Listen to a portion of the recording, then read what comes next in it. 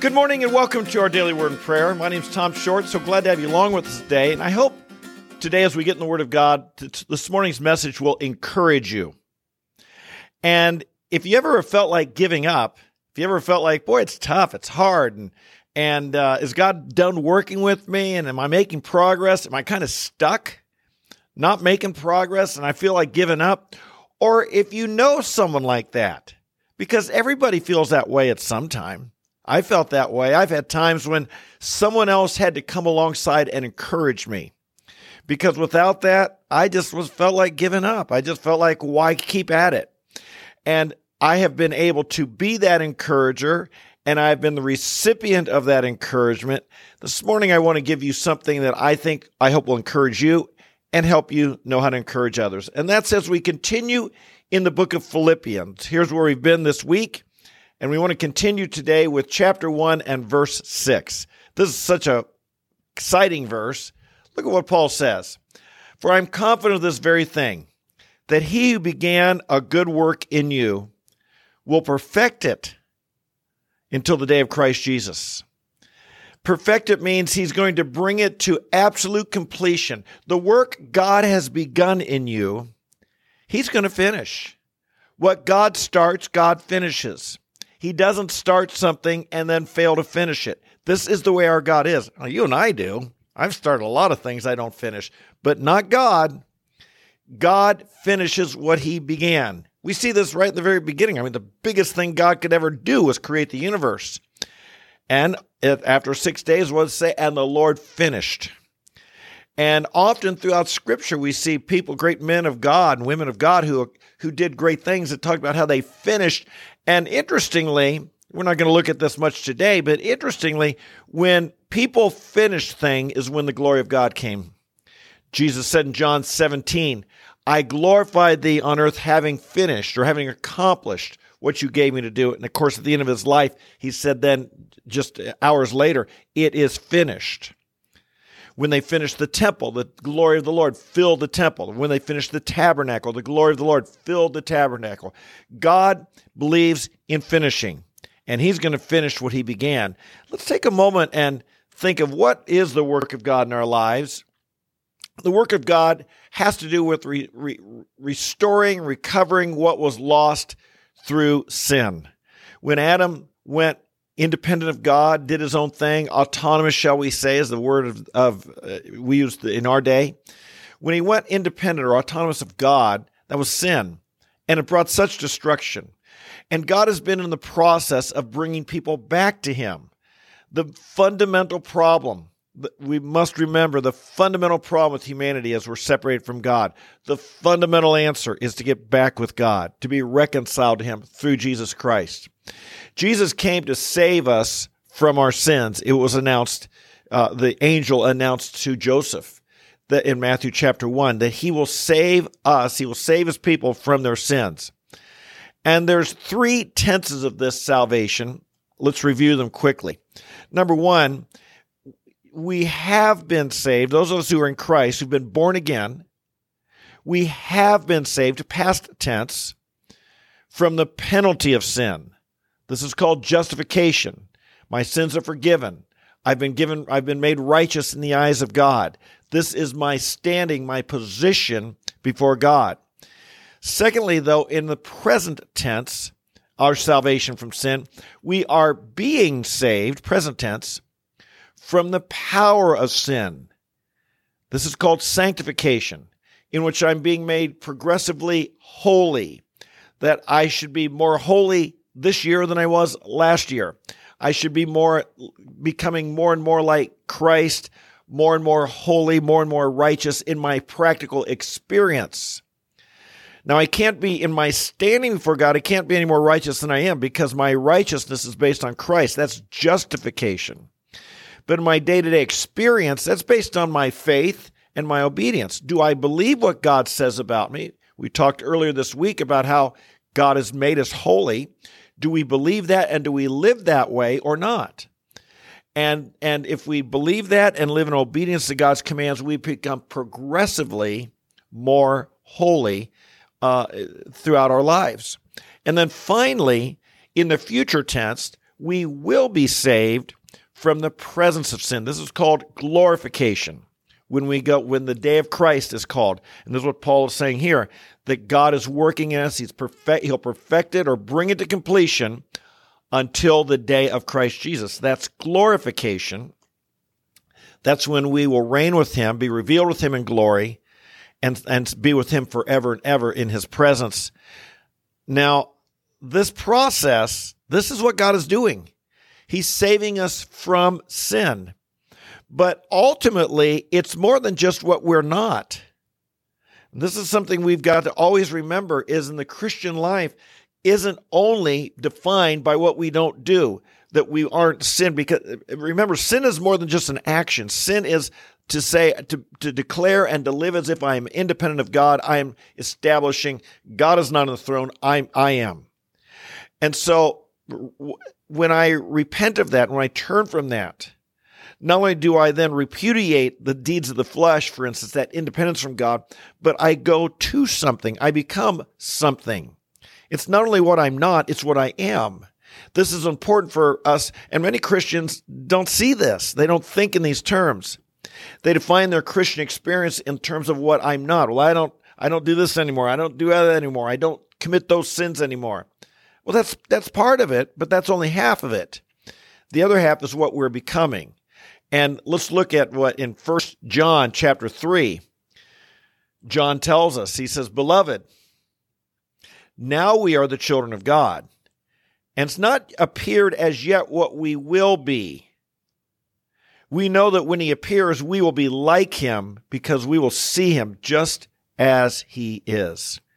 This is talking about the day of Christ. This is talking about when Christ comes back, when he appears, when we see him. We will be like him. This is glorification. This is what will happen in that glorification time. We'll be like him. We'll be glorified. And eyes not seen, ears not heard, exactly what that means. We'll be transformed into the very image of Christ. We won't be God. You're not going to become deity, but you will become all that God had intended for you to be in the creation, reflecting the very image of God, of Jesus Christ, and what was lost when Adam forfeited it in the fall will be fully restored, finally fully restored.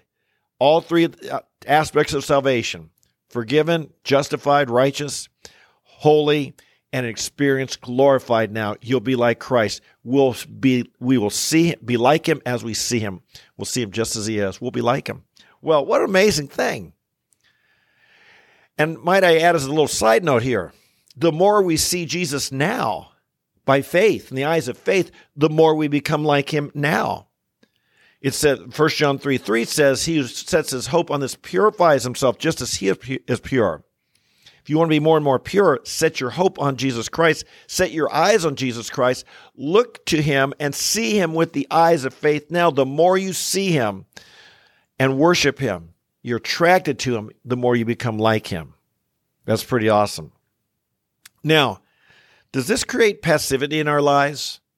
Some people it does. They say, well, I'm not going to be perfected till the day of Christ, and then I'll be like Jesus no matter what happens here on earth. And so it can create passivity in some people. It's not intended to. It's tended to create inspiration in you. Wow. God is taking a decrepit, wicked, dead sinner. He makes us alive. And not only does he forgive us, but he's transforming us to be more and more like Jesus. That's awesome, folks. That ought to inspire us. That ought to encourage us. And that's what Paul says. We're not going to look at this in depth because we'll see this here in a week or two when we get into chapter 2. But Paul writes in Philippians chapter 2, he says, "So then, my beloved, in light of these things, just as you've always obeyed, not as in my presence only, but now much more in my absence, work out your salvation with fear and trembling." This is a challenge. Work out your salvation. This is this process of sanctification. Work it out. The things that work that sin out of your life, work that obedience in your life, becoming more and more under the authority of Christ in more and more areas of your life. Work it out. He doesn't say work for your salvation. You've got salvation. You have been justified. You have been saved from the penalty of sin. But now this process of sanctification is to work it out. And how do you work it out? He says, work it out, but remember, for it is God who's at work in you, both to will and to work for his good pleasure. How encouraging. And so we put these two verses together. God is at work in you for his good pleasure, and he who began a good work in you will complete it, will perfect it until the day of Christ Jesus. Friends, that'll inspire you. As I said earlier, do you ever feel like giving up? Don't, because God is at work in you. He's at work in you in the mountains and in the valleys. He's at work in you in the times that seem wonderful, and the times that seem really terrible. We need both. You need both in life. You wouldn't really grow if things were always wonderful, and you wouldn't grow if things were always terrible. God gives us both. And I want to encourage you with this. Believe God. Don't let your faith fail. When you go through difficult times like Peter did when he denied Christ, Jesus said, Satan is sifting you like wheat, but I prayed for you that your faith will not fail. And brothers and sisters, if you go through tough times, I pray for you that your faith will not fail. And if you know someone else who's going through tough times, maybe God wants you to reach out to them and believe in them and have faith for them. When their faith is weak, when their faith is faltering, sometimes we need to have someone else with greater faith pick us up and help carry us through, help believe in God for us. Some of the greatest things in my life for which I am the most grateful for how God has used me is to believe for someone who lost faith. And because I kept believing for them, they regained their faith in the Lord. We need one another. If you ever get down, let someone help you. Be vulnerable. Accept their help. We need one another. We're not all independent, heroes. We need others to lift us up and to remind us of God's promises, to help us turn our eyes back to Jesus. That's what that's all the writings of the Bible, that's what it is. And sometimes you need someone else to help come alongside and remind you and encourage you. And sometimes you need to do that with another. Isn't that true? Let's pray about it, okay? Father in heaven, we thank you that the work you began in us to save us from the penalty of sin and currently from the power of sin and one day from the very presence of sin. We thank you that this good work you've begun, you will finish it. You're going to complete what you started. And we acknowledge that we are your trophy of grace. Your grace is at work in us. You're working in us day in and day out. We acknowledge that. Our salvation's not of ourselves. It's of Christ. We believe that. And because we believe that and our faith, that's our faith, I pray that you would help each one of us to continue to persevere to work out this salvation with fear and trembling. Help us today, Lord, to be encouraged. If I pray for any who are going through tough times in any way at all, and particularly anyone who might feel stuck spiritually, or they might feel like you're not using them, or they might be doubting their future. Lord, we're asking you to make us 30, 60, and 100-fold Christians. Help us, Lord, not lose heart and give up. And I pray you'd also give us an eye to notice others who might be giving up, others who might be down and discouraged. Help us, Lord, know how to lift them up as well, even by sharing these very verses today. Help us to know how to share these scriptures in such a way as to build people up. We pray these things, and we give you this day to be your servants, your agents, the light in this dark world for Jesus Christ. And this we pray in his name. Amen, amen, and amen. I'll tell you, the word's wonderful to learn it and to pray about it. A lot of people don't pray about the things God shows them. And sometimes just those seconds of prayer, turning what God shows us into a prayer, it's so encouraging because we are reminded it's not of us, it's of God. Hey, so glad to have you along with us today. If you're new, a special welcome. I hope you will join us regularly, be part of this community. Fit it in your schedule, whether live with us at 8:30 a.m. Eastern Time or later in the day. but put it in your schedule. Lunchtime or on driving home from work. You can even listen to the podcast on the Apple or Spotify platforms. Just search for Tom the Preacher. Put it in your schedule. Make getting in the Word of God and even allowing me to provide you encouragement, inspiration, and edification. Make it part of your day. It'll make a difference. You'll be a different person next year if you do that day by day by day. So glad to have you along. I look forward to seeing you tomorrow. God bless you, and we'll see you then. Bye-bye.